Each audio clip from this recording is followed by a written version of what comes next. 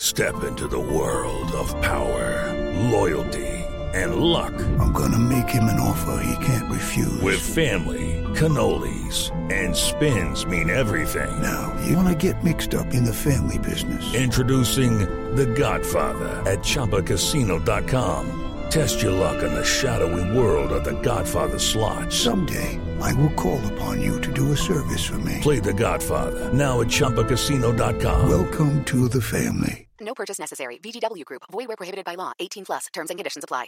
Hello, it is Ryan, and I was on a flight the other day playing one of my favorite social spin slot games on ChumbaCasino.com. I looked over at the person sitting next to me, and you know what they were doing? They were also playing Chumba Casino. Coincidence? I think not. Everybody's loving having fun with it. Chumba Casino is home to hundreds of casino-style games that you can play for free anytime, anywhere, even at 30,000 feet. So sign up now at ChumbaCasino.com to claim your free welcome bonus. That's ChumbaCasino.com and live the Chumba life. No purchase necessary. VGW Group. Void where prohibited by law. See terms and conditions. 18 plus. It's the Purple Pants. It's the Purple Pants. It's the Purple Pants podcast. You better get your headphones and listen up quick. It's the Purple Pants podcast. You better listen in public, might make your stomach hurt. It's the Purple Pants podcast. You're trying to unwind, you better get that box wine. It's the Purple Pants podcast. You're trying to get your snack, you better hurry right back though. It's the Purple Pants. It's the Purple Pants. Hello, and welcome to the Purple Pants podcast, episode 142. Intentional. I serve as your humble and oh so gracious host, Bryce Isaiah, and thank you for tuning in to another week of the Purple Pants podcast. If you have not already, please be so kind to ensure that you are subscribed to the Purple Pants podcast. We're available on Apple Podcasts, Google Podcasts, wherever it is that podcasts are there. The Purple Pants podcast is waiting for you to subscribe, hit that 5-star button, and write a review for your baby boy. What's the tea, everybody? How has everyone been doing?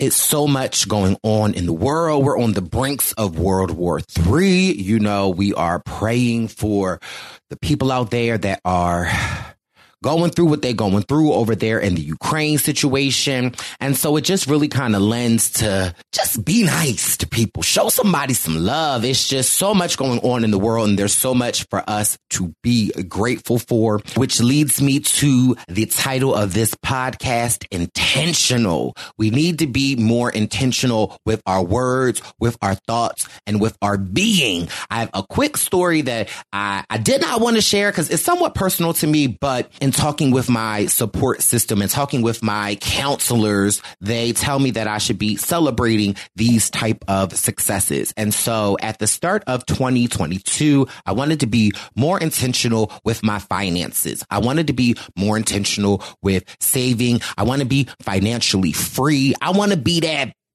can take a trip when I want to take a trip. I want to shop when I want to shop. I want to just feel more financially secure. And so I went out and I got myself a financial advisor. And one of the type goals that my financial advisor has set for me in 2022 was to eliminate my credit card debt. I don't have a lot of credit card debt, but I got this one credit card. Y'all know that one credit card when you was in college and you was going to Miami and you was buying them True Religion jeans and you was buying them Dior, like, you know, that one credit card that you still got today and you're still just paying a minimum payment on, you know, that credit card I still have. And my financial advisor was like, I would suggest that in 2022, to meet some of the goals, because one of my goals is not to have any debt. And another one of my goals is like, you know, I want to buy a house soon or maybe relocate. And I want to be able to have the finances to do that. So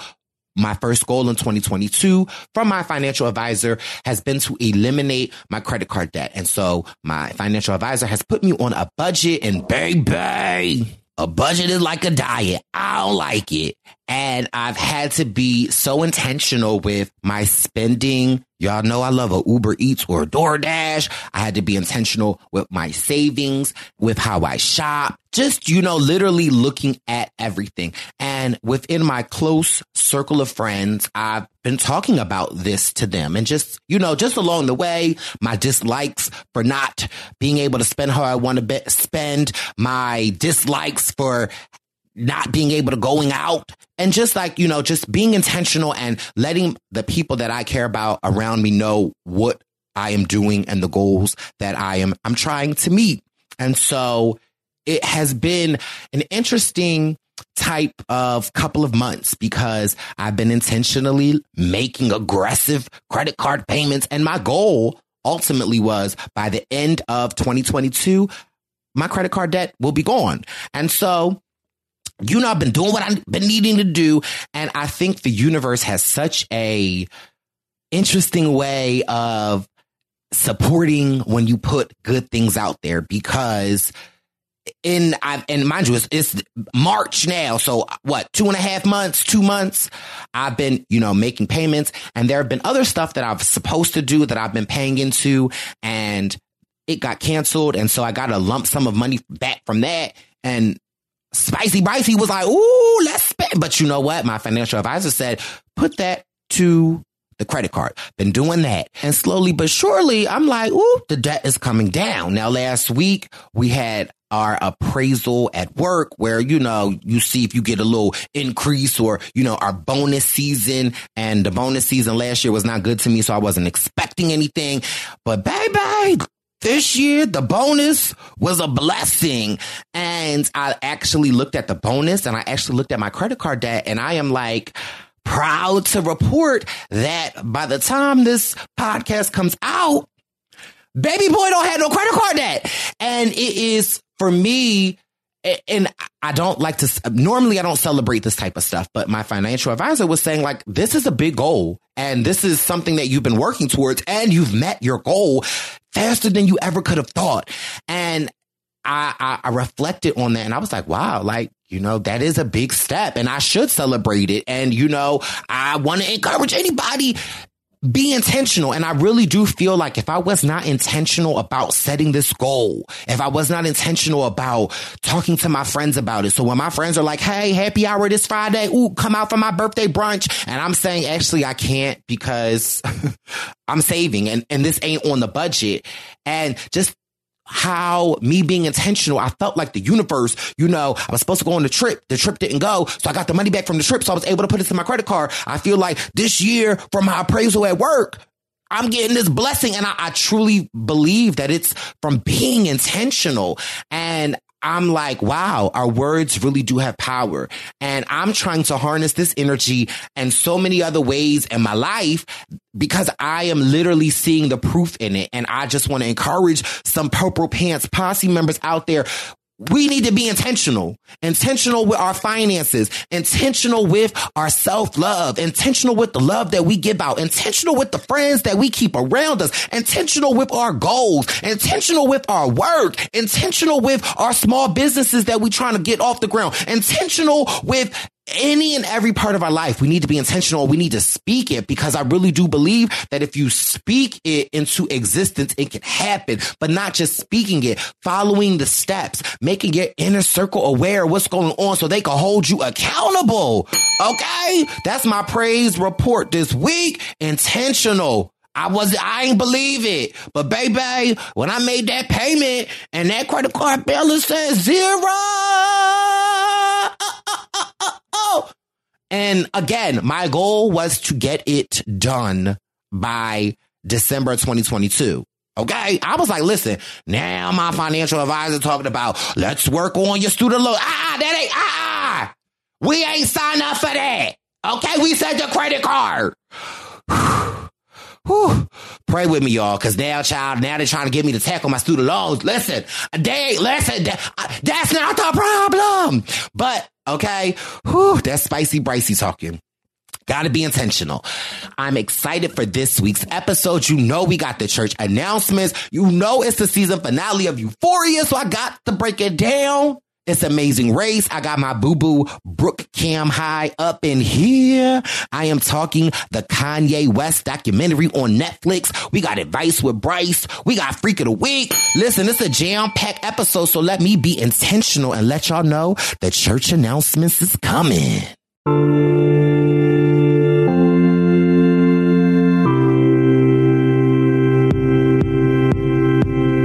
Welcome to church. Welcome to church. It's a church announcement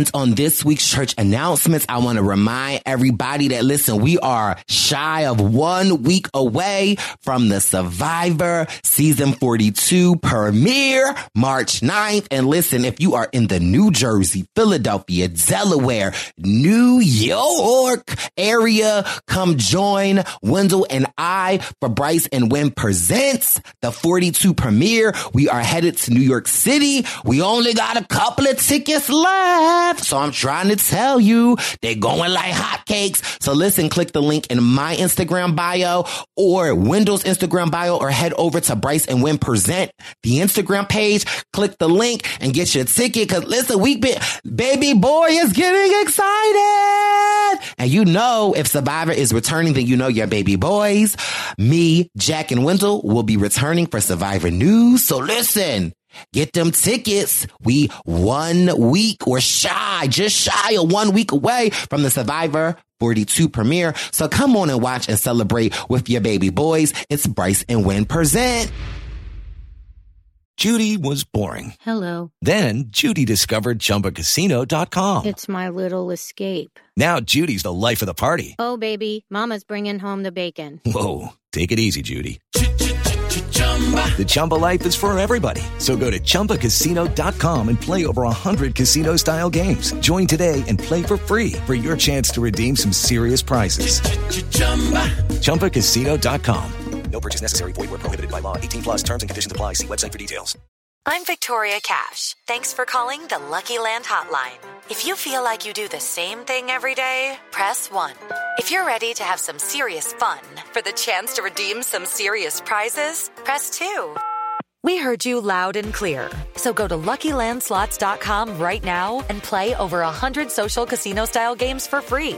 Get lucky today at LuckyLandSlots.com. Available to players in the U.S., excluding Washington and Michigan. No purchase necessary. VGW Group. Void where prohibited by law. 18 plus. Terms and conditions apply. Hello, it is Ryan, and I was on a flight the other day playing one of my favorite social spin slot games on ChumbaCasino.com. I looked over at the person sitting next to me, and you know what they were doing? They were also playing Chumba Casino. Coincidence? I think not. Everybody's loving having fun with it. Chumba Casino is home to hundreds of casino-style games that you can play for free anytime, anywhere, even at 30,000 feet. So sign up now at ChumbaCasino.com to claim your free welcome bonus. That's ChumbaCasino.com and live the Chumba life. No purchase necessary. VGW Group. Void where prohibited by law. See terms and conditions. 18 plus. It's a man who, it's a menu. Meat and potatoes like we cooking up a great stew. It's a man who, it's a menu. Meat and potatoes like we cooking up a great stew.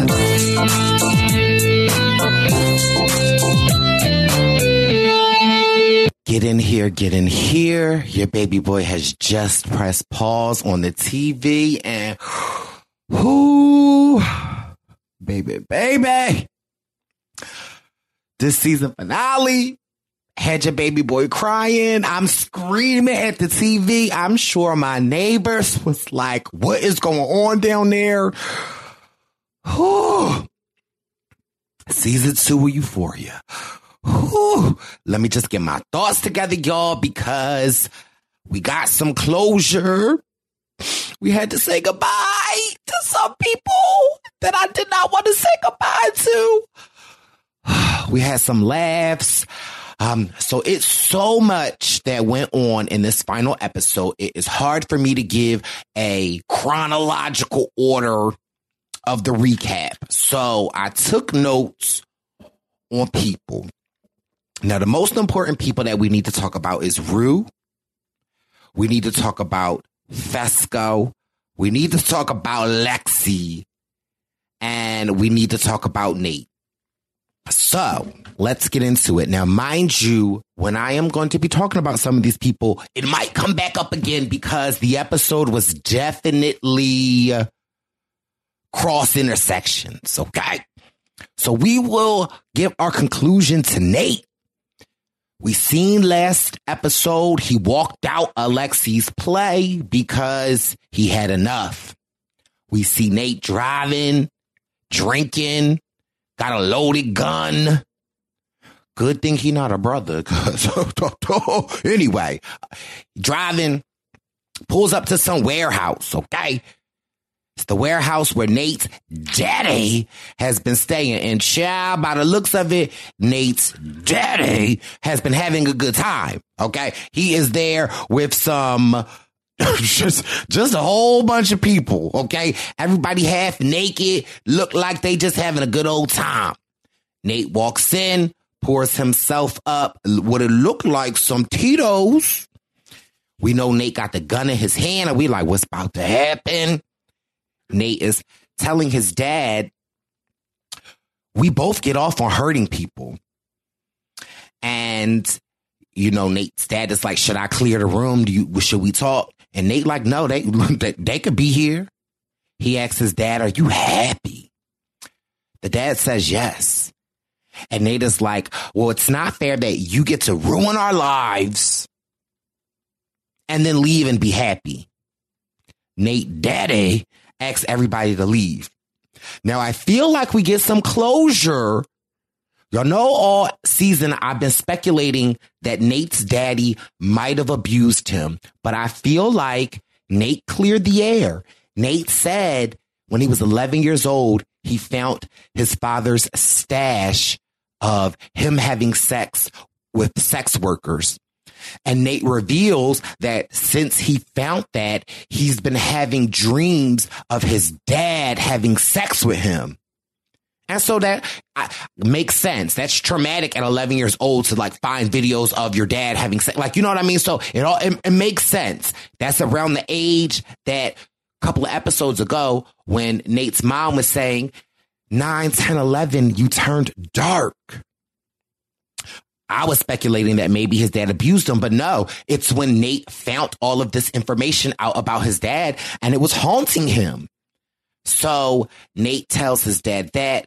Nate, you know, just really kind of reveals his truth to his dad. And the dad says to Nate that he loves him and that he's sorry that he could not protect him, and that the dad just felt like he was living a double life and he felt as though he was trying to shield Nate from it, but he didn't do a good job of it. But that he wants Nate to know he don't hate him. He loves him, baby. Now, mind you, you know, the whole time I'm thinking like, well, shoot, Nate got a gun. He about to kill his daddy. Nate pulls out the gun. He also pulls out a flash drive. And the dad says, well, what is that? And Nate says, it's everything. And the dad is like, everything? And then they in a warehouse. I don't know how the hell Nate daddy was staying in this warehouse. But through the background of the warehouse, we see police, not the sirens, but we see the lights.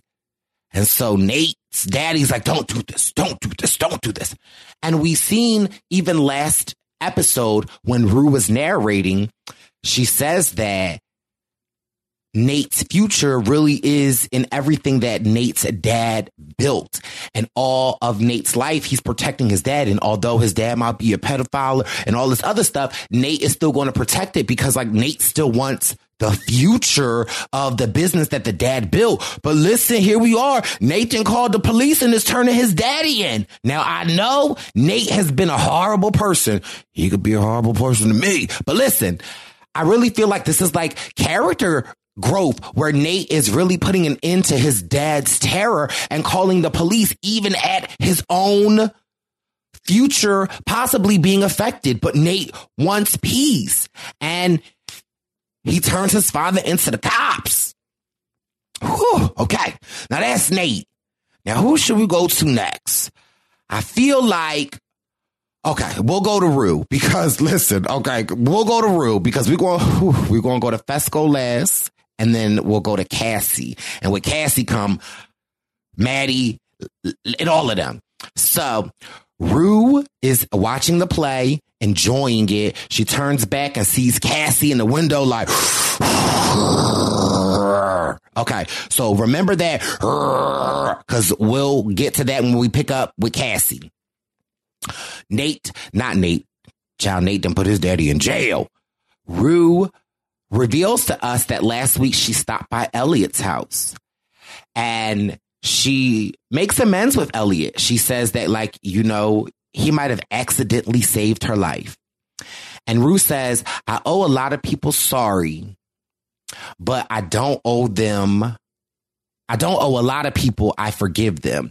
And Rue essentially like forgives Elliot for, you know, the dirt that he done did. And for me, I'm going back and forth. Is it so much of, I don't think it's so much of him in the Rue, him and the Jules. It's more of him revealing to Jules. Like, for me, it was just confusing. What was Rue so mad at? Was it the fact that he told Jules that he was doing drugs, or that he hooked up with Jules? But I think it's a combination of both. And so she forgives him. Elliot, little cute behind self, is like, let me play you a song. Whew. He start playing the song. He's playing on his guitar, singing it. And it's really like, I hope it was worth it. Everything that we went through, just the words of the song, essentially it's saying, I hope that it was worth it. Hope everything that we went through in life and whatever the trials and tribulation were worth it. And even if we apply it to the Elliot and the Rue situation, it would have been worth it, because everything that they went through ultimately came out for we see a sober Rue. And so after he's done playing the song, he asks her truth or dare. Now, we know the last time we left off with them, it was truth or dare that they was going to rob the liquor store to get some Dargon salsa alcohol. And Rue chooses truth. And Elliot asks, do you think we still could be friends? And Rue responds, well, you're the one that said we're not good for each other. So a lot of the rest of Rue's story is that we are watching Rue, watching the play, and baby, the play gets crunk. I'm going to say the crunk part for when I get to the girls. But after the play is over, we see like these scenes that are constantly going back and forth in the play and outside of the play. And throughout the play, we realize what has connected Lexi and Rue so much. And Rue lost her father and Lexi was there for her.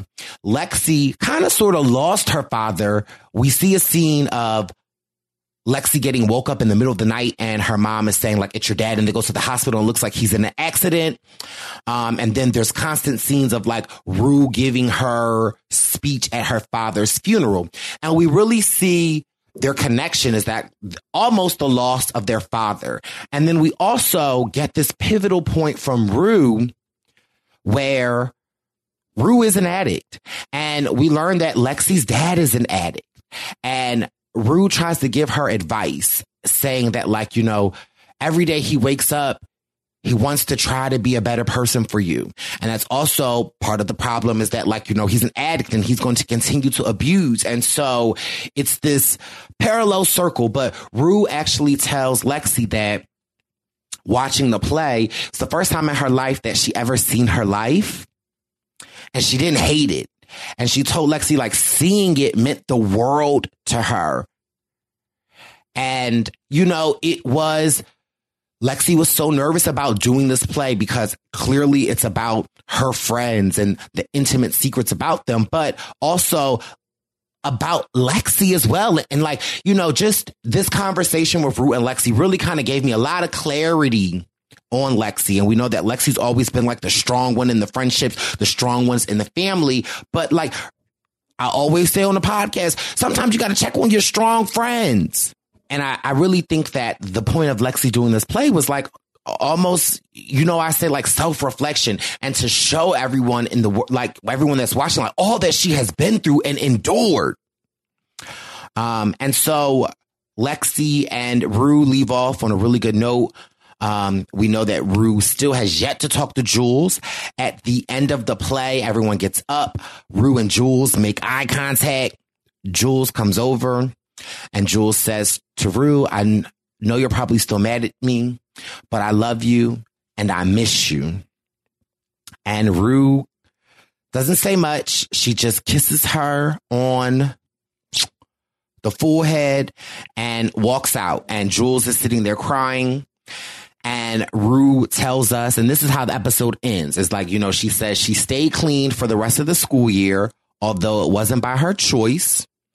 And she doesn't know how long this feeling will last. And she thinks about to her sponsor, Ali. And he always said to her, it's the thought of being a good person that keeps him trying to be a good person.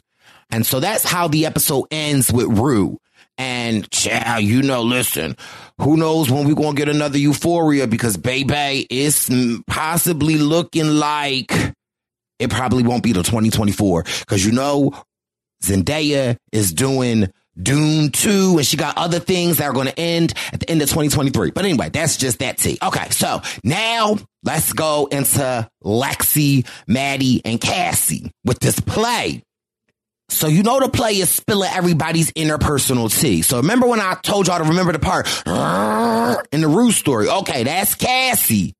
Nate just broke up with her and Cassie is fuming. Rue looks back and sees her in the window as Cassie is walking down the aisle. Everyone is looking at her like, girl, what the hell is going on? Baby, Cassie get up on that stage. And she's like, congratulations, Lexi. Congratulations, Lexi. Now, mind you, I ain't really that mad at Cassie because, listen, let that be Spicy Bricey and my brother putting all my business up there. It's going to be some problems. But Cassie gets up there and she is going off. Okay? She's like, yeah, it must be easy for you, Lexi, to live in my shadows because you've never lived. I'm sorry if I lived. If I'm going to be the villain in the story, I'll be the villain. And so then she's like, is this the part where Marta steals the boyfriend? Now, mind you, obviously Martin is her. And people in the audience are like, wait a minute, she's still the boyfriend? And child, Maddie is like, yeah, she do because she a stupid. And so Cassie and Maddie start going back and forth. Maddie's still in the audience, but y'all know Maddie has 0 F's to give. So then Cassie is looking for her sister like, where is Lexi? Where is Lexi? So then, child, the mom get up on the stage. And first of all, the mom's like, hi, everybody. I'm the real mom. And kudos to the young man that's playing me. He comes out. She give him a hug. Now, child, the mom trying to live in all this glory. So Lexi and Cassie is going at it on the stage. And the mom is really like breaking it up like, hey, guys, hey, guys, hey, guys. So then they try to continue with the play. People are like, is this a part of the play? And so the person that is playing Cassie in the play gets up on this podium and Cassie start going after her. And child, that's all Maddie needed. Maddie got up out that seat and it was literally a Royal Rumble on the stage. Okay. Chile. Then Maddie is after Cassie. Cassie is running from Maddie. Then they running down the hallway. And then, of course, Angel's with them trying to break it up. Then it's just this random girl that's just like, beat her, Maddie, beat her, Maddie. So while all of that's happening, the mom is like, shut the curtain. The people are looking for Lexi. One of the stage crew people finds Lexi. She's having a moment. The stage crew person is like, listen, girl, tell me whatever play in this high school history that started a riot. So she gets Lexi to come backstage and she's looking at the cast and Rue is in the audience and everybody's just sitting there like, well, what the hell going on? What is going on? And then Rue is like, Lexi, Lexi, Lexi, Lexi. Everybody's cheering for Lexi and she comes out. And Lexi says, like, well, that wasn't a part of the play. We're having some technical difficulties. And Lexi says, when I asked a friend about whether or not I should do this play because it might upset someone or people, the friend who we all know is Fesco says sometimes people need to get their feelings hurt. And she goes on with the play. And throughout the play, when I was telling you about Rue, that's when that story kind of sort of intertwines. And, the play plays out how, like I told y'all, it played out. Now, also, we get to see Cassie, Angel, Maddie, and this random girl in the bathroom. Now, it looked like Maddie went to work on Cassie. And it looked like Cassie might have bit Maddie on the ankle. And they're just sitting there. Looked like, child, you ever been to a fight? I used to fight my brothers and we used to get tired and take a break. Looked like they was in a break. And Cassie is crying. And she says, like, you want to know what's funny? The worst part of it all is that before I even came back to the auditorium, Nate broke up with me. And Maddie says to her, it's just the beginning, baby. Because, Maddie been through that roller coaster. But then Cassie looks up and it almost looks like a bit of excitement in Cassie's eyes. Because now Cassie's like, could it be another part of it? And then Cassie starts to cry. And now, mind you, I'm thinking like, okay, maybe the girls could come back together after this. Sometimes you need to whoop somebody behind and then you could be friends. But then Maddie walks out. And then that's kind of the end of that realm. Now we got to get to the part I don't want to talk about. Oh, we got to get to the part I don't want to talk about. Want to talk about my baby. So Fesco. We see what happens with Fesco and as to why he did not make it to the play. It picks back up with that guy, and I don't even know his name. I don't even want to know his name. Faye's boyfriend. Faye is the girl that is staying with Fesco and Ash, who becomes almost like a sister to them. I think that she sees the genuineness and like just the family oriented that as dysfunctional as it may seem. So her boyfriend is back. I told y'all last week, Ash was on to him. Ash went and got a knife because he didn't trust the bull. The guy had a phone and Fesco is getting ready to leave. He just had Faye helping him get ready. Faye is in the kitchen drinking and she is looking like shook. And Fesco's like, hey guys, I'm getting ready to get out of here. And the guy's like, you getting ready to go? And Fesco was like, yeah, buddy, why would I not be leaving? And then the guy's like, we need to talk about something. We need to talk about the police found who killed Mouse. Now, remember I was telling y'all, did Nate kill somebody last seat? Like, I couldn't remember. Okay, well, so clearly it was Mouse. And so when the guy says that, shout out to my girl Faye, because I didn't know what side she was on, and I might have had to get her a Maddie down if she played with my man. Okay, sorry. Sorry, y'all know I'm a part of the show if y'all don't know. Okay, I'll be a fly on the wall. So Faye drops the glass. And everyone is like looking at her and she goes to pick the glass and Fesco can see her and she gives Fesco the shh sign as in to not trust him. So Faye gets back up and Faye's like, I thought you said that lady that sells the drugs killed Mouse. And the boyfriend's like, what? Now, at this point, y'all know Ash is on go because Ash like something ain't right. Something ain't right, something ain't right. So Ash pulled a knife out from his sleeve and he's sitting on the edge of the couch.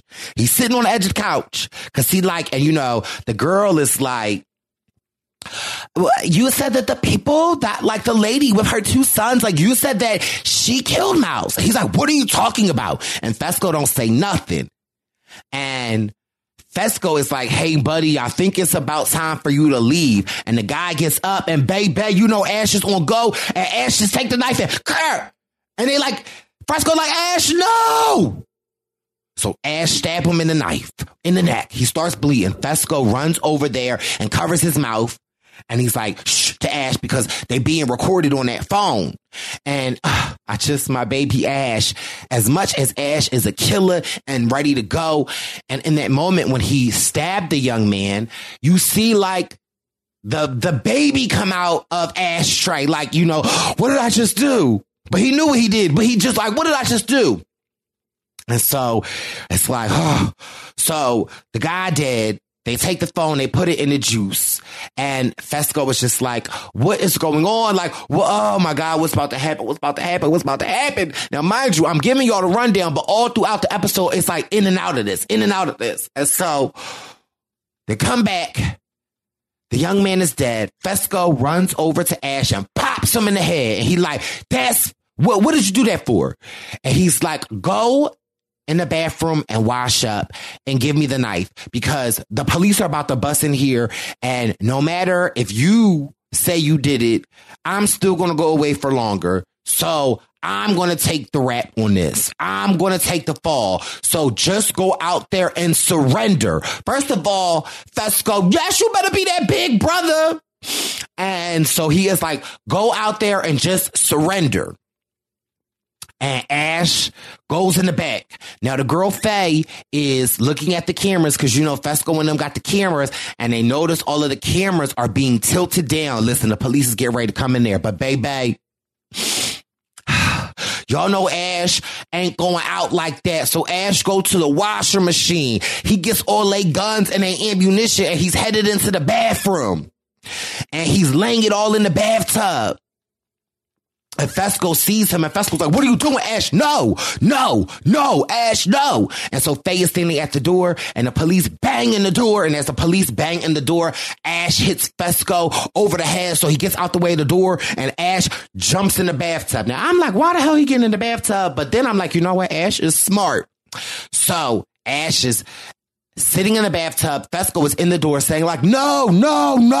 The police come in. They got the boy, I can't even say the right name, but y'all know what I'm talking about. They got the red dots. I'm about to say a bullseye. Yes, they got the bullseye on Fesco. Fesco's like, there's a kid in there. There's a kid in there. Don't shoot. But then one of the officers that's in the living room makes like a noise, and that's all Ash needed to hear. And Ash went, he starts shooting. I'm like, oh no, not my baby.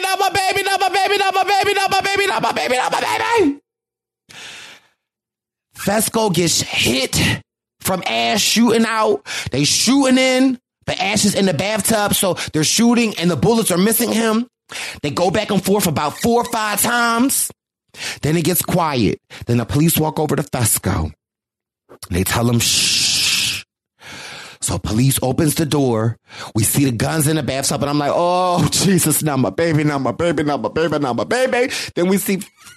we see Ash on the ground, and they're like, he's down. And if y'all ever seen Set It Off, when Queen Latifah was in the car, and they was shooting her, and they thought she was down, baby, Fesco pulled a Frankie. Okay? And baby, ashtray popped up, clap, clap, boom, shot the cop. And then the next thing you know, you see the bullseye on Ash. And that's the last time we see Ash. Now, I don't know why I'm getting so emotional, because I just love me a Ash. I feel like I am the type of friend that is an Ash. Right or wrong, I'm a ride for you. And I just like, oh. So our baby Ash is gone. And we don't see what happens. We see them like pick Fesco up, and the letter that he had for Lexi drops out of his pocket, and the police are just stomping all over it. Ooh, child. Oh, it was a lot. I know y'all like, baby boy, I know you're not crying. But I am.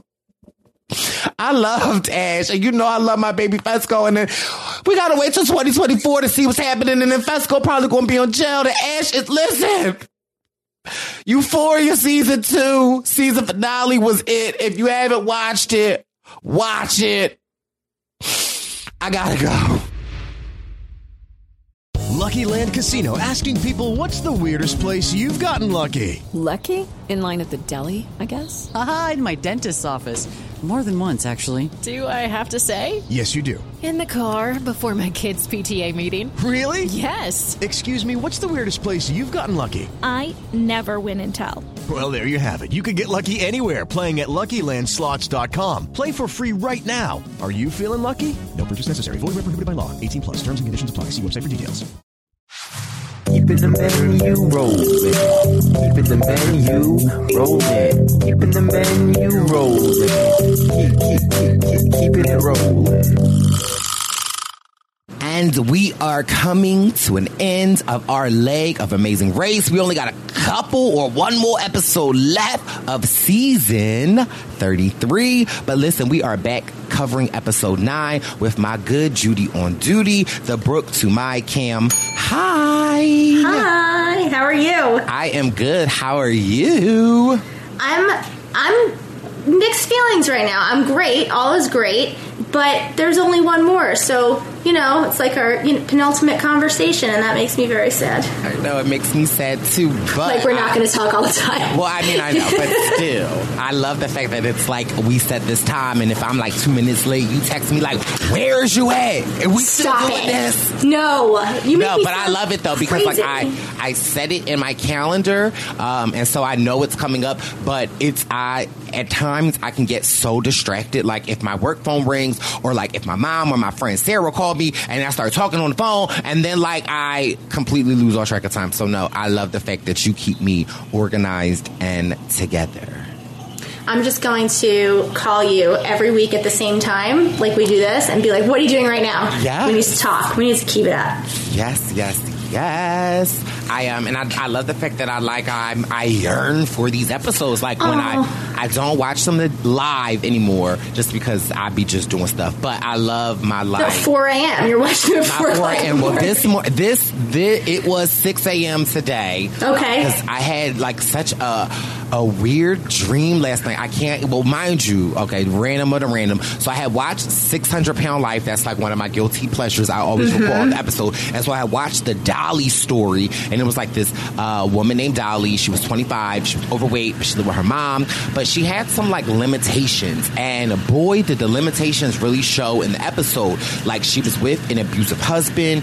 She had a baby, but she had moved back with the mom and the baby, and then the mom got on the nerves, and so she like went to a homeless shelter, and then the ex-husband's girlfriend texted her, and the abusive husband wanted her back and wanted her to be a sister wife. So then they were like recording at the husband's house, and then a day later, like they come on the thing and they say that like shortly after the husband started rearing his ugly head again, and so now she was living with this guy named Philip who she met at the homeless shelter. It was just like so much. So don't ask me why, but I had this like random dream that it was me and a couple of other people, and we were like on this hunt to like free this pig, and I had like found the pig, but then I got like trapped in mud, and then I like was caught. I was with this guy named John, because I remember screaming his name like John, and he wasn't coming. Then all of a sudden I was like a detective in a library, and I had like freed something, but then I had to hide because they were looking for me. And then like my one friend from childhood,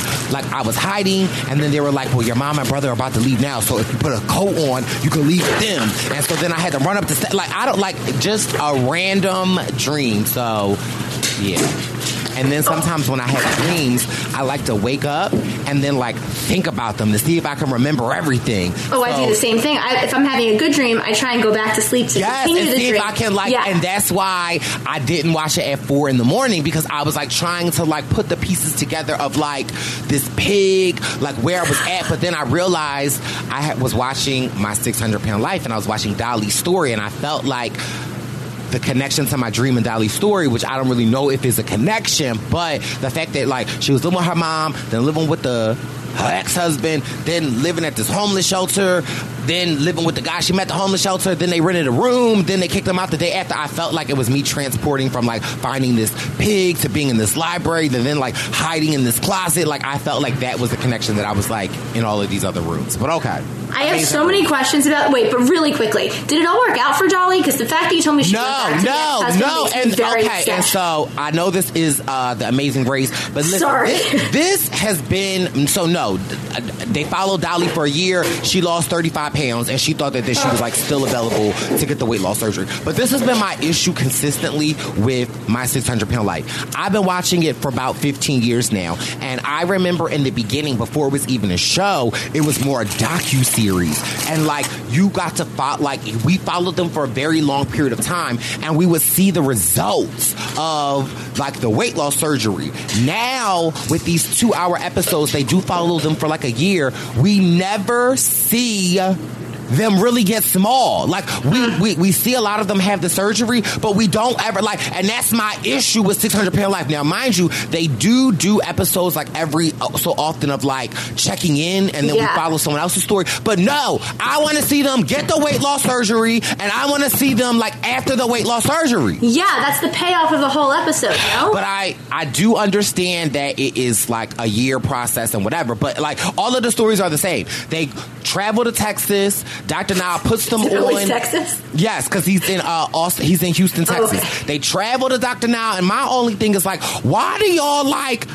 Y'all know, first meeting Dr. Now, he's only going to like put you on like a $1,200 calorie like diet. So why don't y'all start that before y'all go see him? Okay, sorry, but I just loved it. I love watching the stories. I love, and I always love when like we know that they've been cheating, and then they step on the scale, and then Dr. Now be like, well, what happened? They be like, well, I don't know, and I be like, well, we know. We just saw you eating Oreos. I'm going to Google her because I need to know now what happens to Dolly. Yeah, it's a sad situation. It was like, and mind you, I was almost thinking like, I don't think actually she should be on this show. Like, because it was very clear that she has some limitations, and I'm just like, clearly the decisions that she was making, sorry, but that's another little show that I always like. I always record the episodes and I go back and watch them at night. But I'm going to see what I can find out, and I'm going to text you and let you know. Report back to me. But listen, let's get to this. So sorry, we are so that was a lot of minutes. The wrong direction, not the wrong direction, a different direction, a fun new direction. It was a U-turn. Yes. And now we're back on track. Great. Yeah. So, episode 9, we're staying in Greece. Whatever. I don't even care anymore. We're staying in Greece. We're not going anywhere else. It's okay. I love Greece. It was my favorite place to go. It's gorgeous. I'm cool with it. So, this team are staying in Greece. They're using the Travelocity app to pick their hotel room. Oh. I guess they need to, like, promote Travelocity somehow. And since they're not flying anywhere, it's this, because we had to use the Travelocity app to book flights from, I think it was Norway to Italy, but since there's no commercial flights this season, I guess that's how the race fulfilled their, we have to promote Travelocity quotient for the season. So we didn't get to stay and like pick our fancy hotels, but whatever, that's fine. I'm not bitter. I'm not bitter. Okay, enough with that rant. So, as per usual, we're leaving in groups as opposed to leaving based on start time. And in group 1, this episode, we have Kim and Penn and Raquel and Kayla, who say today is going to be their day to win a leg. Raquel is, honestly, Bryce, like overly positive. And I'm trying to be more positive, but something about it to me just doesn't like taste right. Like it doesn't seem genuine. I don't know. It probably is. It's just... Yeah, no, and Raquel is the brunette, correct? Yes. Yeah, it's just, but when they said that, I was like, I had my That's So Raven moment, and I was like, ooh, is this Brooke foreshadowing? I was like, ooh, are they going to go home? Well, let's see. It either means they're going to go home or they're going to come in first. There's no middle ground here. When they put a quote like that, and it means they're going to have a great day or they're going to have the world's worst day, and they're going to get lost like Natalie and Arun always do. So, Group 1 has to drive 30 miles to this theater in Thessaloniki, which is the second largest city in Greece, and Kim starts on this rant where she's doing the best she can. Now, I don't see her really struggling, but she feels that she needs to say this. She needs to psych herself up. I'm okay with it with Kim. Like, she's trying to be positive. She just strikes me as very genuine. She's talking about how she has anxiety and she needs to talk her way through. I get this. I relate to her. So I'm rooting for Kim and Penn, at least out of this first grouping of people. Yeah, me as well. I feel like it takes me back to when we restarted the race, and Kim was saying like how she wants to be more positive and that like she's making a mental note. And I was like, when she was saying that, I'm like, oh, this is what she must have been talking. But again, I feel like it's more internal than external. Yeah. External, because us as viewers, I feel like Kim is like the best partner ever. But yeah, she seems very put together to me. It doesn't seem overly anxious or frazzled, but it's all about how you're feeling on the inside. Right. And so I love the fact that she talks about that, because I know that just a lot of people can relate, because I feel like at times I am very anxious and I don't always show how anxious I am. So I like that. I'm doing the best that I could do. I was like, okay, come on, Kim. Yeah, I think I'm going to adopt that too, because nothing is perfect. Anyone who says perfect I think that's silly, because there's no such thing as perfection. Speaking of, Ryan and Dusty start in Group 2 with Arun and Natalia, and Dusty says we need to run a perfect leg today, and I get a feeling of dread because I really like them, and I'm hoping this is not the foreshadowing that they're going home. We like Dusty, but continue. And you like Ryan. Oh, Ryan. Yes, we like Ryan.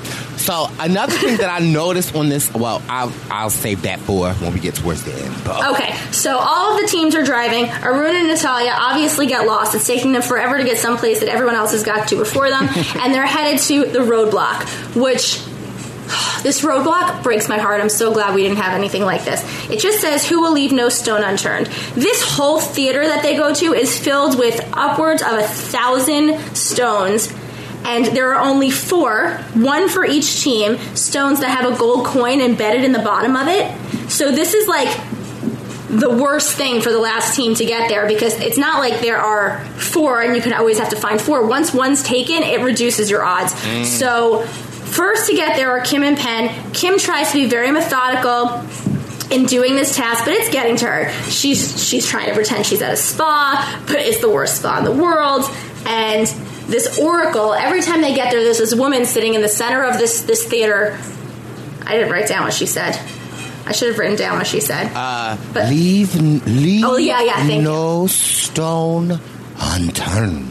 Oh, you did it better than I would have. Nicely. So Kim is searching, and then Raquel and Kayla get there. They thought they got super lost. They got hella lucky. They got super lost lucky. Right. They got very lucky. They got off the highway, air quotes highway, because it's like an old town, and randomly in the right spot. They made their way right to the roadblock, and Raquel is doing this one. And she's trying to psych herself up and tell herself how great she is, and blah, blah, blah. And... she walks in, the oracle, in her same way as you said it before, which starts to get to me after the second time, is... leave no stone unturned. I like your accent. And then, in a stroke of... I don't know. I feel like... Oh, no. Sorry, I thought for a second that Arun and Natalia showed up next, but no, they didn't. That would be silly. Ryan and Dusty show up next. Dusty decides he's going to do this task, and he starts doing it, and then finally... But what does she say when he gets there? Go ahead. Oh, you want me to do it? No, you do it. Leave no stone unturned. I don't know where you found the music that quickly, but that was fantastic. I wish there were more than 4 teams.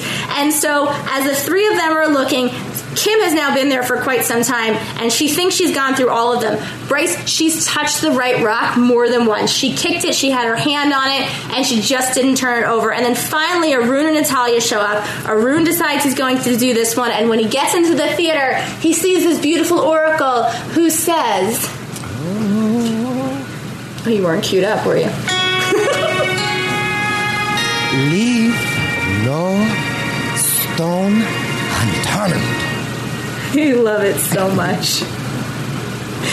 Anyway, everybody's searching for whatever. Everyone started with a strategy to either start in the outer ring and work inward, start at one end and work their way around. These strategies have now gone all out the window. Out the window. Raquel has kicked the right stone. Kim has touched the right stone. This is one of those challenges that'll like really screw with your head, because you want to stay relaxed and remain methodical and search everywhere. But as people show up, you get more and more frantic, and then you just stop remembering where you are, because it's not like you can turn a stone over and it's a different color on the other side. You don't remember where you've been or what's happened. So right. Raquel gets there. She starts talking about how she meditates and how it's going to help her, and she's like bonding with the oracle. Meanwhile, Dusty's losing his mind and starts acting like a monkey. Yeah, Dusty, he was losing it, but I always say, like, I liked what he said was that, like, this challenge, and I love that it's like challenge 9. It is the I just had the word in my mind, and it's like it's the challenge equalizer. Because there's no brains, no strength. Nothing's going to make you do better at this. No rhyme or reason. I would like to say that I do think that, like, positive energy is a thing. And I think that, like, if I were on this race, like, oftentimes I think if it's, like, me and Wendell or me and you, like, I would want to do this because, like, for me, I just would, like, sing Destiny's Child songs in my head the whole time. Like, I'll tell you what, Brett. Oh, in your head. I was going to say they'd stop you from singing it out loud. Yeah, no, I was singing. Yeah, trust me, I know I'm surviving. Oh, you know that well, right? They was like, yeah, but I would be like, oh, my ladies, independent, throw your hands up at me. I'm a survivor. I'm not gonna give up. Bugaboo, you're bugging. What? Like, I literally would like just be like, they would get on my, like, I think the other teammates would get on my nerves. I would get on their nerves because, like, I would refuse to let it get me down. Now, and I think Arun is the same way. Like, he's getting excited that Dusty's losing it. He's refusing to let it get him upset or frazzled. Doesn't have a strategy anymore, but he's not getting upset or frazzled. They already were upset and frazzled in the car. He's been yelling at Natalia the whole way. They can't even get the directions correct. But when he gets here, he stays very calm, which is good. Yes.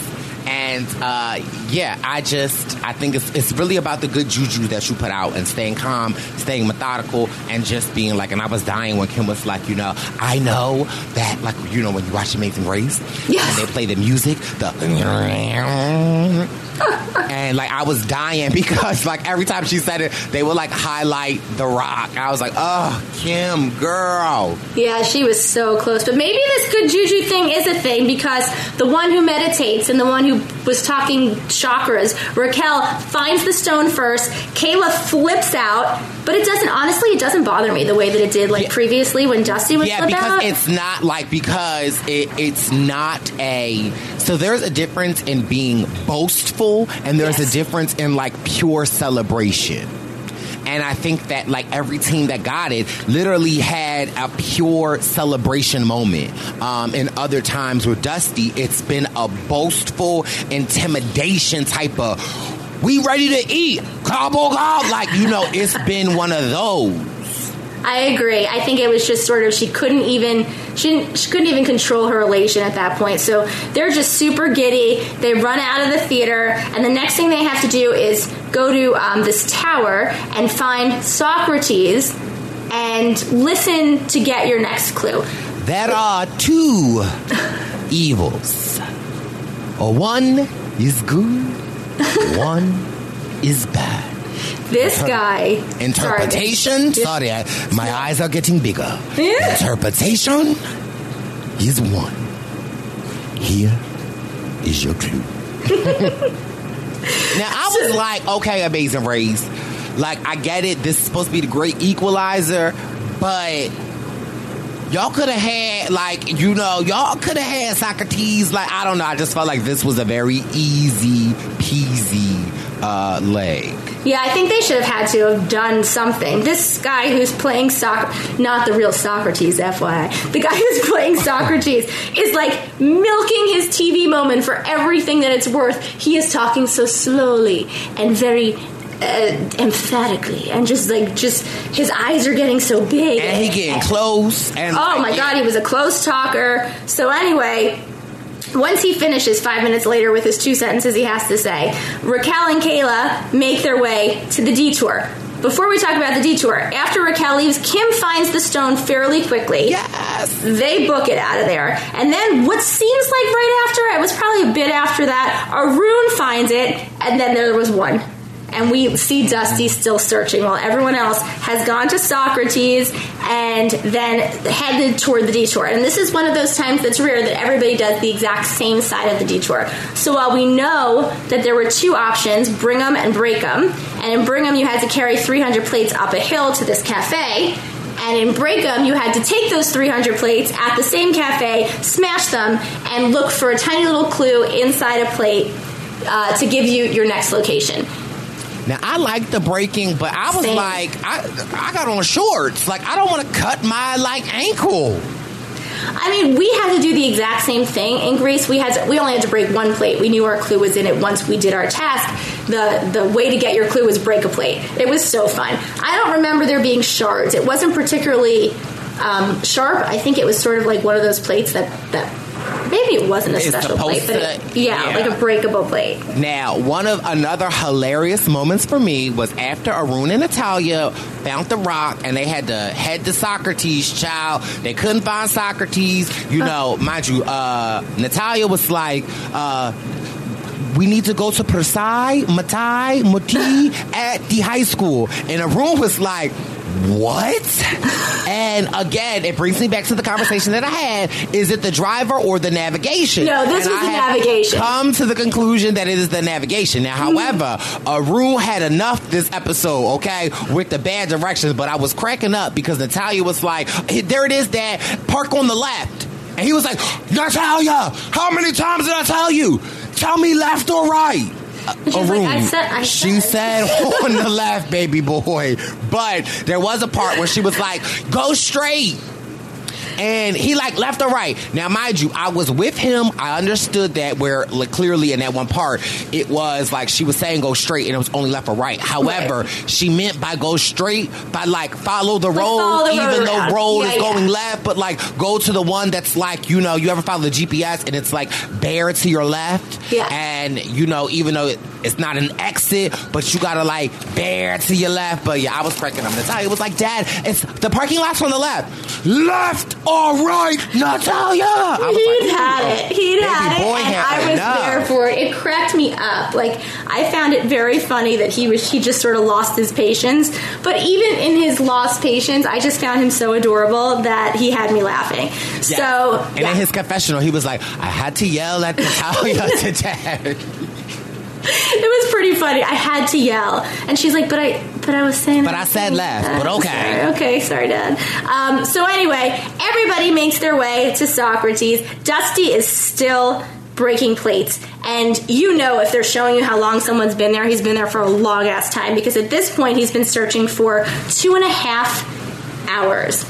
Now, I don't think Natalia and Arun had found Socrates at this time. I think they were very, very lost because left, right, or center, while Dusty is still searching. So the first two teams are sort of pulling away. Raquel and Kayla are smashing plates. They've got a good rhythm. They find the clue after smashing about half of the 300 plates, and they head right to the pit stop, which is this white tower because somebody painted it white. I mean, I would love to know more of a story behind the tower, but that's what they say, and that's all the knowledge we have. So, fine. The White Tower is apparently close enough to the cafe that you are running to it, and so we know that what Raquel and Kayla said at the beginning of the episode, that this is their episode to win one. It looks like that's going to happen for them, and it does. They win a trip to Hawaii, but what Phil doesn't say is what he always says right before the last leg of the race, that you're one of the 3 teams that will be racing for $1 million. So as soon as Raquel and Kayla check in, we all know this is going to be a non-elimination leg. Otherwise, he would have told them they were one of the 3 teams racing to the end. So I feel a little bit of relief because at this point, Dusty is still searching, and we're getting to the point of 3 hours of. I mean, good for him for not totally losing his mind. The MVP in the Dusty and Ryan team, Ryan is Ryan. Yeah, for staying so cool, but telling him to take a break. And I was talking to my friend about this because now I got friends that be watching Amazing Race. Nice. Listen, the Dusty and Ryan team is really the Ryan team, okay? We don't believe that, like, Dusty and Ryan would have gotten this far without Ryan. Not a slight to Dusty, but just saying that Ryan is definitely the glue that is keeping them together. You know what? Disagree. I agree with what you're saying about the glue, but there has never been a team of one on The Amazing Race. I take it a little bit personally, not because you're saying it. I'm just saying Dusty has done everything that he was slated to do as someone who ran The Amazing Race and is also a fairly emotional person. I always used to joke around and say, if you watched me on mute, I was an incredibly competent racer. But because I spoke the whole time about thinking I couldn't do things and psyching myself out and like talking myself down, people would say, oh, she didn't do a lot, or oh, she didn't do as much. I did the exact same. Well, I did my half of the roadblocks. I did every task that came to me. There were times I jumped over other teams, and I feel the same way about Dusty. He may not have the best outward monologue, and he may have his own way different than mine, but about getting psyched up and being loud and being, agitated in one way or another, but he's done everything. So it is a two-person team. I get what you're saying about Ryan being the calming force that like keeps them from, going off the deep end. Is probably the best way I would say it. But Dusty, I think, has stuck with everything, and he stuck with this turning over the rocks probably way better than I would have. Okay. So I receive it. You better talk your winner talk. Amazing Race winner season 29. You better tell me season 28 Akagion that didn't make the merge to be quiet and humble yourself. I hear you. I will never say be quiet. I will never say be quiet. No, I receive it. You better check me. I receive it. Stop it. I'm never going to be asked back again.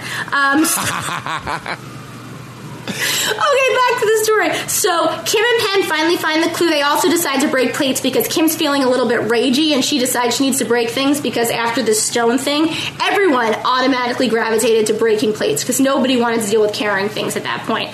So they got through about 3/4 of the plates, and then they start heading to the White Tower. Arun and Natalia are still looking for Socrates. Dusty is still searching 3+ hours, and at this point we talk about what you just said about how Ryan has him stop.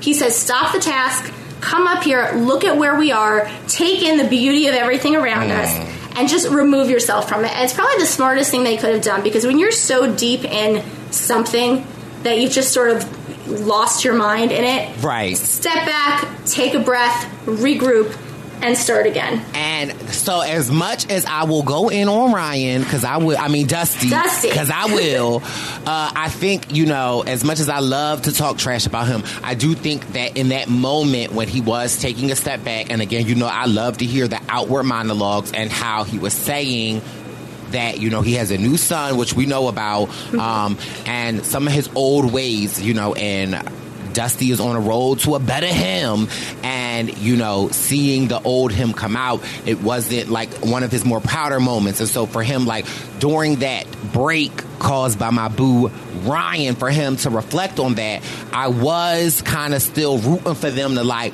get it, like, you're still in the game. Come on, Sherry. Come on, Sherry. Come on, Sherry. Like, I was having those moments. So, like, my emotions were torn because it's like, I don't want y'all to go out like this. Yeah, that's a bad way to go. There have been a couple of times, one that, very quickly, like, that sticks with everyone who's a fan of The Amazing Race knows about it. I think it was season 6. There were these huge hay bales that needed, and it was a roadblock, only one team member could do it, that had to be unrolled. And when I say huge, I mean, like, I don't know, 12 feet in the air, by like huge, like on a farm, and there were 200 of them in a field, and only like 8 of them had clues. And this team of these 2 women who were like my size, one of them had to unroll, and unrolled like 120, like so many hay bales. And Phil did this thing, which we now know about, called Eliminate. He had to come out to the field because everyone had checked in, and eliminated this team out in a field after she had done so much work. It's the kind of task where it's like, you do as much as you can do. There's no way you could be better. There's no knowledge you could have. There's no strength. There's nothing that could have helped her, or in this case, Dusty. And I have to give him so much credit, because if it were me and I were the last one there, I would just be going, oh my God, I let our team down. It would have all fallen on me, and I probably would have lost my mind. So when he does find it and he loses it and gets so excited, I'm okay with it. I probably would have screamed twice as loud. I was fine with it.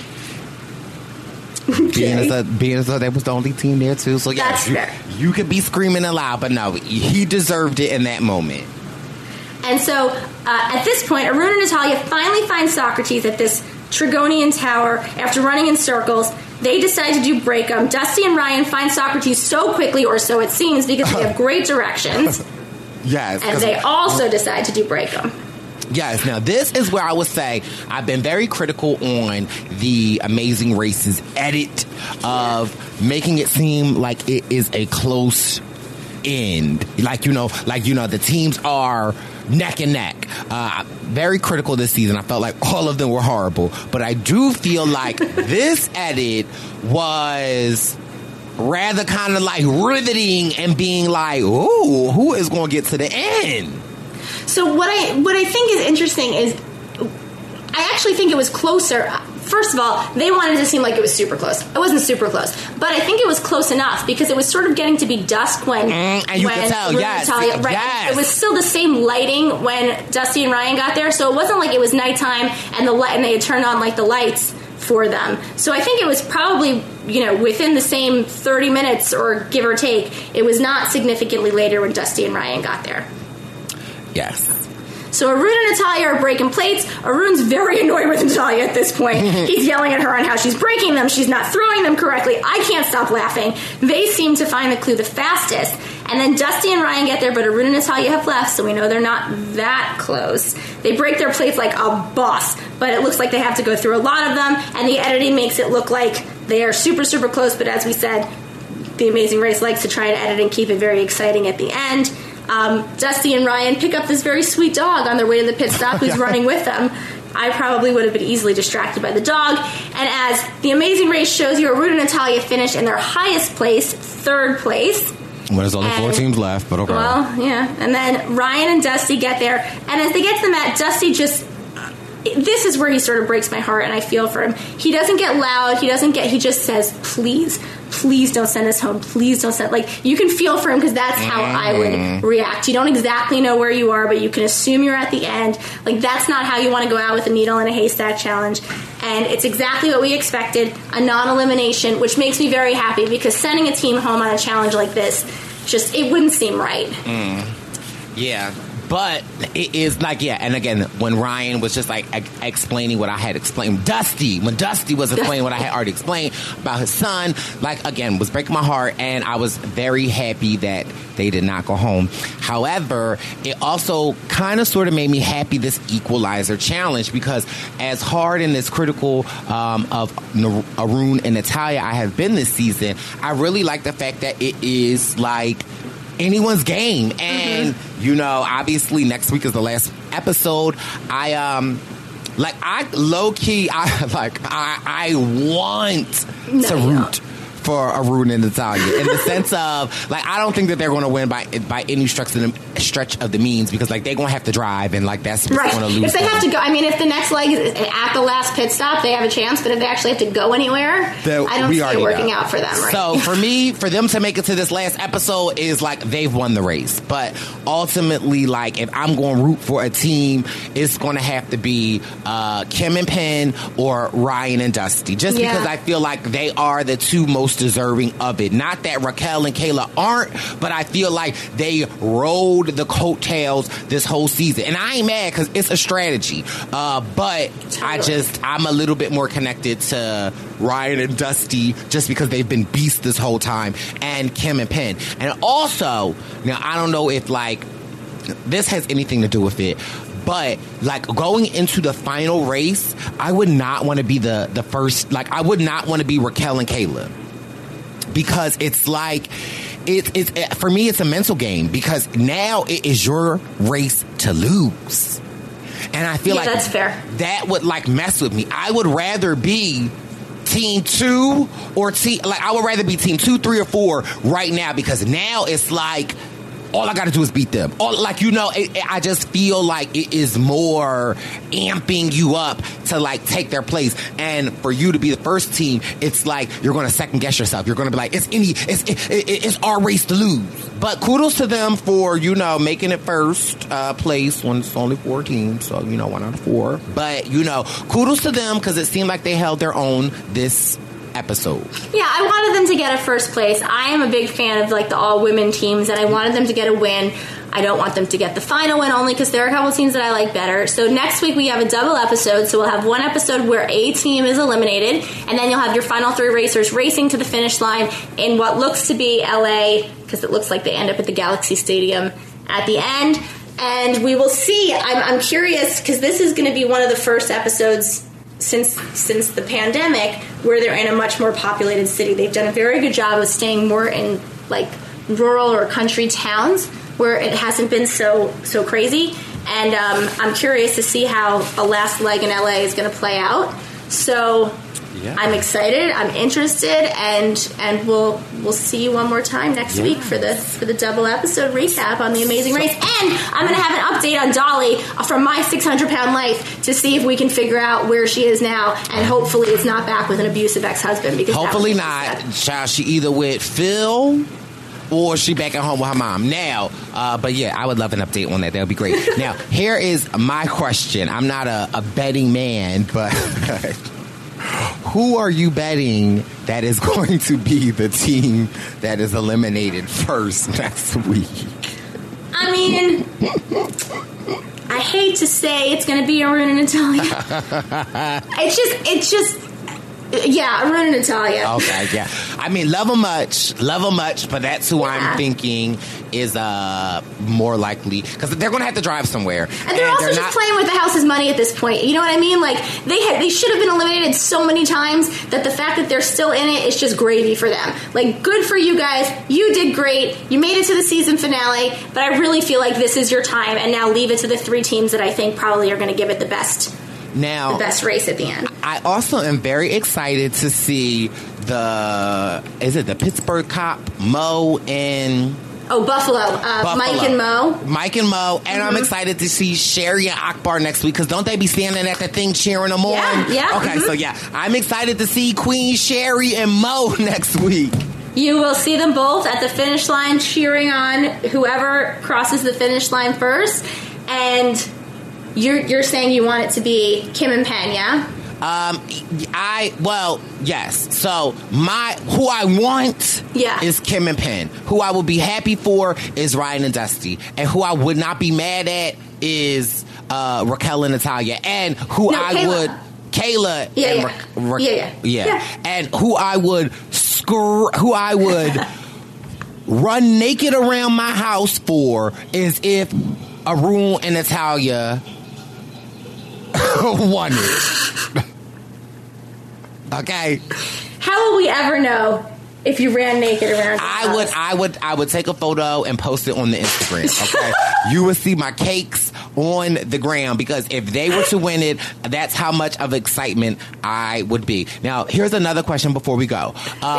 When you're on The Amazing Race, now you probably don't know this because you won, but do the other teams have to be sequestered for the remainder of the race, or do they go home and then do they fly them back out for this last episode? That's something I always wanted to know. I do know. So all of the teams get sequestered in different cities. Our season, the teams went to, they had a villa in Tuscany, apparently. It was lovely. I don't know. And then, except the fourth place team. Yeah, they just have to stay around. Yeah, they stay around. And then everyone gets flown to the finish line, wherever the finish line is. Nobody gets to go home. Otherwise, people would know how long you lasted on the race. So, yeah, there is a sequester. The season before mine, I think, was Portugal. It's a different place every time. Gotcha. Okay. So and that's where they stay until it's time to fly you to the finish line city. Okay. So it's giving Survivor pre-merge trip. Yeah. Okay. Exactly. All right. Well, listen, you may have heard it first here. Well, we are excited, also sad that our Amazing Race coverage will end next week. But listen, you can count on Brooke and I to come back next week and give you the tea. You might see me naked running around the block. I don't know. I doubt it. You never know. Never say never. Brooke, as always, it's a pleasure, and we will talk next week. This has been your Amazing Race coverage. Bye. Keeping the menu rolling. Keeping the menu rolling. Keeping the menu rolling. Keeping it rolling. And keeping the menu rolling, I really wanted to take some time to talk about this Kanye West documentary on Netflix, okay? The Genius, a Kanye West trilogy. So I'm assuming it's going to be 3 parts to it. 2 of the parts are up right now, and they're about 1 hour and 20 minutes. Now, like many of you were probably like me, a little apprehensive to watch a Kanye West documentary, given the recent of Kanye West, him going back and forth on the internets with Kim Kardashian, him having his mental breakdowns over the years, not really taking accountability for his actions, and definitely I've had a lot to say about Kanye in these last couple of years. However, I still wanted to watch the documentary because in the beginning, I liked Kanye. I thought that he was a great artist, made good music. I remember when College Dropout came out, I was literally a freshman in college. So I wanted to see what the documentary was talking about. Let me just tell y'all, Purple Pants Posse, the name of this episode is called Intentional, and whoo, when I say watching the first 2 parts of the documentary that are available now on Netflix was so inspirational to me. It was literally mind-blowing. And if you have not watched the documentary yet, do yourself a favor and watch it. You might not be a huge Kanye West fan. You might not be a huge hip-hop fan, but the moral and the lessons and the stories that we are learning of Kanye are universal. It was just, for me, I was inspired. I could not believe how confident Kanye was about his gift and his talent. And we see that Kanye West started off as making beats in Chicago and became this hot beat maker, was making beats for Jay-Z. But his aspiration was to become a rapper, and no one really took him serious about his rapping. He wanted to get signed to Rockefeller Records, where we all know The Rock back in the day was like the premier rap label to be on. However, they didn't see it for Kanye as a rapper because at that time, the rap was, you know, you had to be hood. You had to be talking about shooting up in the club. You had to be talking about girls. And Kanye's approach to rap was so different. He was talking from the more regular person, college dropout, talking about aspirations, talking about what I can relate to, what the degular person could relate to that's not in the streets. And most of the rappers that rap about that type of stuff are living in a facade. So it was such a new lane. The thing that I admire the most and what I can learn from, and let me just be clear, that Kanye at the time, because this new Kanye, I don't know about. But that Kanye at the time was so intentional about what he wanted, was so confident in himself. And at times, I don't be having the confidence that I should have as just being a gay black man living in my truth, as a podcaster, as a former survivor. Like, I don't even live in the type of confidence that Kanye had in himself, bet on himself. Was like, once you hear this, I know. It was just, we all know the story. We all know the songs. But to see that he had now y'all know, y'all gonna get me on this word because I'm gonna say it wrong, but he had the know-it-all to back then, to have someone recording. He wanted to document everything because he knew that what he wanted was going to come true. And that, like, if he believed in God, believed in himself, it would come true. So he had his friend Cootie, and Cootie was a comedian at the time, and he dropped everything that he was doing and followed Kanye. And ultimately, Cootie then made a career for himself outside of comedy, making films. And so it just is so inspiring. Then to see Kanye West's mom, Donda, on it. Ooh.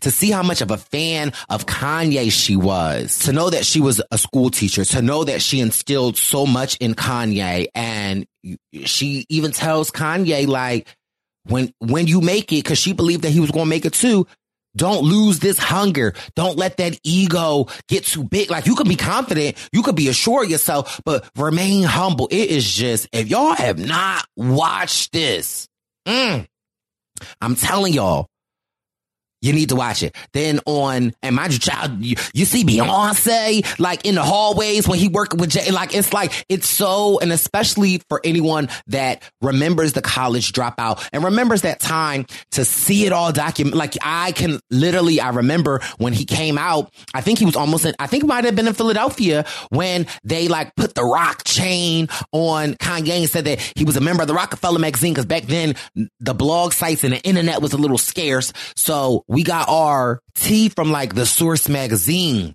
from the Wrap Up magazine, from, In Touch, like, and back in the day, I used to when I was in college, I would walk to the store. There was like a Rite Aid on Broad Street, and I would like every Tuesday, because when I worked my part-time job, we would get paid on Monday, and it would hit my account on Tuesday. So I would walk to little Rite Aid and probably buy like $40 worth of magazines, because like that was how I got my like gossip. That was how I got my, and so it's just so interesting to see all of these things, to see Kanye getting invited back to Chicago to talk at this summit. And, you know, at the time he's going by Kanye West, and on the panel, they just list Kanye. And you know how he has an issue with that, but he has to go with it. And it's just so humble, like humble beginnings. And I don't know what it is that is going on with the Kanye West today. Maybe, I'm sure he's probably still documentary. Maybe in 20 years we'll have a different perspective. But what I can say now is the perspective, the work ethic, the confidence, the intentionalness that Kanye West, and the genius. And I'm going to go far and say genius, because when we see him making some of these songs that says they want some Marvin Gaye, some Luther Vandross, like it is like he is talented. You can't take that from that man. He might be a lot of things, but he is very talented. And it just was so inspiring. The song Through the Wire. We see when the label flew him out to LA to start working on some other stuff. He got in a car accident, and they essentially shelved his project, but he still had the determination to make his album. He's stealing studio times, running up on people, making the song literally with his mouth wired shut. If that's not inspirational, and we know the story, but actually to see this footage behind it, whoo! Purple Pants Posse, I'm trying to tell you, put aside the Kanye West that we see in the media today, and think about yourself and where it is that you want to take yourself in business, in relationships, in starting a new project, and put yourself into that mindset and watch this documentary, and baby, you will be amazed, okay? I told you here first, check out the Kanye West Genius, a Kanye West trilogy on Netflix. You will not be disappointed. It is time for advice, given to you by Bryce. It's time for advice with Bryce. Hi, Bryce. I'm turning to you for some relationship advice because you have given such solid advice in the past. My husband doesn't think COVID is a big deal, and I'm on the way other end of the spectrum. We have a 1-year-old son that my husband wants me to let my guard down more to socialize him to the world. Completely understand where he is coming from, but every time I make a small step in that direction, I get so anxious. I've done a lot with compromising, bringing my child around a small group of friends and taking him to the store, for example. I have gone off what the pediatrician recommends, which my husband thinks is wrong and wants to go against. When holidays come up, I refuse to have our child around his side of the family who is all unvaccinated. This always turns into an argument and has caused the biggest issues in our marriage. We can't seem to get on the same page with this issue. My husband thinks I need therapy for my anxiety around my son being exposed to potential COVID. He feels like I'm doing more harm to our son, and I'm constantly trying to defend my points of view. I know that if my son gets COVID, he probably will be all right, but I can't help my mama bear instinct on trying to protect him. Any advice would be appreciated. Megan. Hey, Megan, and thanks for this week's Advice with Bryce. I think that this is such a relatable topic, and I'm sure many of the Purple Pants Posse or anyone listening or anyone in general is going through similar situations with COVID, having children, and maybe the opposite point of view as your partner. So one, I just want to acknowledge that, listen, you being a mama bear and protecting your child, listen, that ain't never going to go away. And that's always going to be the thing as a mother. You're always going to want to ensure that your child is safe and that you are doing the best thing possible. So for one, I just want to acknowledge that and say that you're not wrong for having that outlook. I think that your husband is entitled to his opinion and how he feels about the situation. And he is a parental figure in your child's life. And so he does have a say in how you choose to raise your child. I think that this dilemma is a much more broader subject than just like COVID and raising your child. I also like can reflect back to the political climate and just the climate of the society today. It seems that everyone has their side of thinking and everyone thinks that they are right. And in reality, what I try to preach and to talk about on the podcast is that there is middle ground. We don't have to agree all the time. Like, who always agrees with someone? Like, I don't want someone that's always going to agree with me. It's more about being respectful and intentional of listening to the other person and coming to some sort of compromise. I can say that the COVID thing is such a tricky subject because it is new territory for everyone. Seems like they are being less and less restrictive. I've even read an article that soon Philadelphia won't even be requiring masks indoors. So it is something that brings anxiety. And again, as a mama bear, your number one job is to protect your cub. At the same time, I see your husband's point in that we've got to allow our child to live as much of a normal life as possible. And so his family, you said, is unvaccinated. I also feel like when we go out into the public and we go out into the stores, we don't know who's vaccinated or not. Even with people with the cards, it's fake cards out there. And so it just kind of gets us into this element of we got to do what's best for us. And we also have to allow our children to be children and to be safe. And yes, is there a risk of you, your husband, myself, your child getting COVID if you allow him to go around his family? Yeah. But do I feel like in small doses, if there is a family gathering, maybe you and your son, y'all go for a short period of time. Try to be outside as much as possible. With the weather getting a little bit better, more activities will be outside. And so, again, I don't think that your husband is wrong. I don't think that you're wrong. I think that it is a meeting in the middle. I think that, your husband suggesting therapy for your anxiety, sure, that could be a good thing. Or maybe even marriage counseling in itself to how to problem solve situations when you stand strongly and firmly on one side and your husband stands strongly and firmly on the other side. How do we parent as a unit? Because what is most important to your child, you want to be a united front. And again, I'm all with you for trying to protect your child as much as possible. And I'm somewhat with your husband with allowing your child to live a normal life and have a normal childhood. And the reality of the situation is no matter how much we protect ourselves, we still could get COVID at any time. So it is about maybe being a little bit more lenient on some things, but still standing your ground on another thing. And it's really maybe your husband being a little bit more compassionate and hearing your concern and understanding your maternal instinct is always going to protect your son. But I don't believe that your husband wants harm or, you know what I mean? Like, I don't believe that his feelings or I don't believe his intentions are for your son to be hurt in any way, shape, or form. So again, I think that it's a meeting of the minds. It's actually like hearing what he is saying and validating what he says. But it's a two-way street. He needs to hear what you're saying and validate what you're saying. And maybe you come to a meeting of the minds.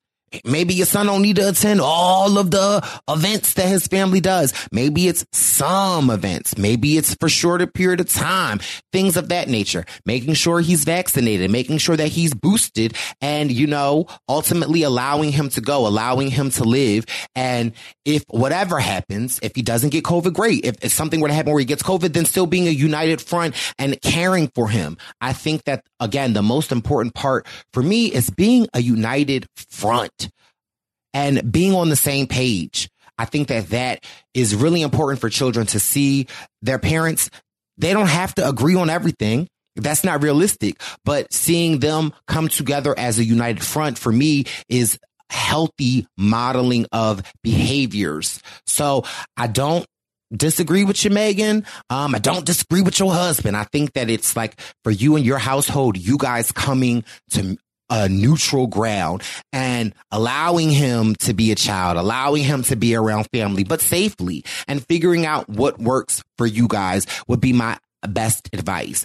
So email me back. Let me know what you think. Purple Pants Posse, please chime in, tweet, comment on the Instagram page what you think. We'd love to hear from you. And thank you so much again for writing in. I truly appreciate it. And once again, if you feel like you need advice with Bryce, please do not hesitate to reach out to the Purple Pants Podcast. You can contact Bryce at purplepantspodcast@gmail.com. Who's the freak? Who's the freak? Who's the freak of the week? Who's that? Who's that? Who's that freaky freak? Who's the freak of the week? Might be me, might be you, might be. And we are on to this week's Freak of the Week. With all of this craziness going on, I think that it is still important to uplift and show love to amazing people doing amazing things. And for me, this week's Freak of the Week is none other than President Joe Biden's nomination for the Supreme Court, which is Ketanji Brown Jackson. Okay. He said last Friday this was his nominee, setting in motion an historic confirmation process for the first Black woman to sit on the highest court in our nation. Okay. And I am here for it. Now we know it's an uphill battle. It is his nomination, and she has to get confirmed. And we know how those proceedings go.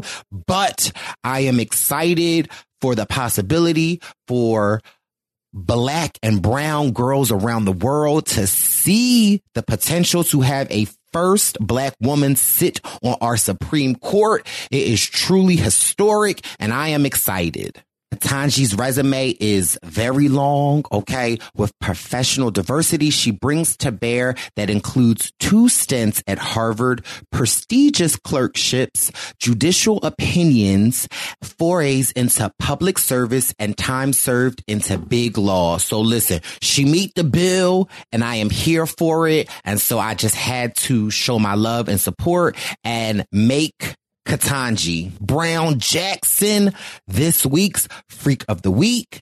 And if Ketanji Brown Jackson is this week's Freak of the Week, we are coming to a close of another amazing episode. I want to thank you so much for always listening and showing your baby boy some support. It is greatly appreciated.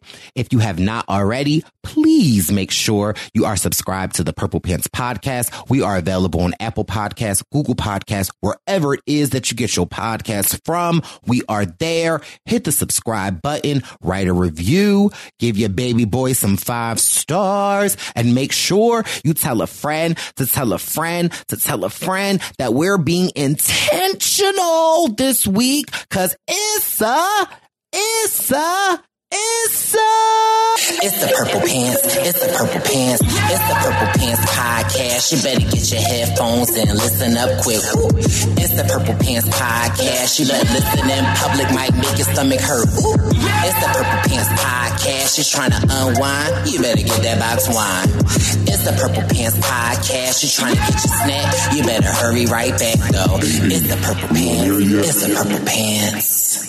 Hey guys, it is Ryan. I'm not sure if you know this about me, but I'm a bit of a fun fanatic when I can. I like to work, but I like fun too. It's a thing. And now the truth is out there. I can tell you about my favorite place to have fun. Chumba Casino. They have hundreds of social casino style games to choose from with new games released each week. You can play for free anytime, anywhere. And each day brings a new chance to collect daily bonuses. So join me in the fun. Sign up now at ChumbaCasino.com. No purchase necessary. VGW. Void where prohibited by law. See terms and conditions. 18+.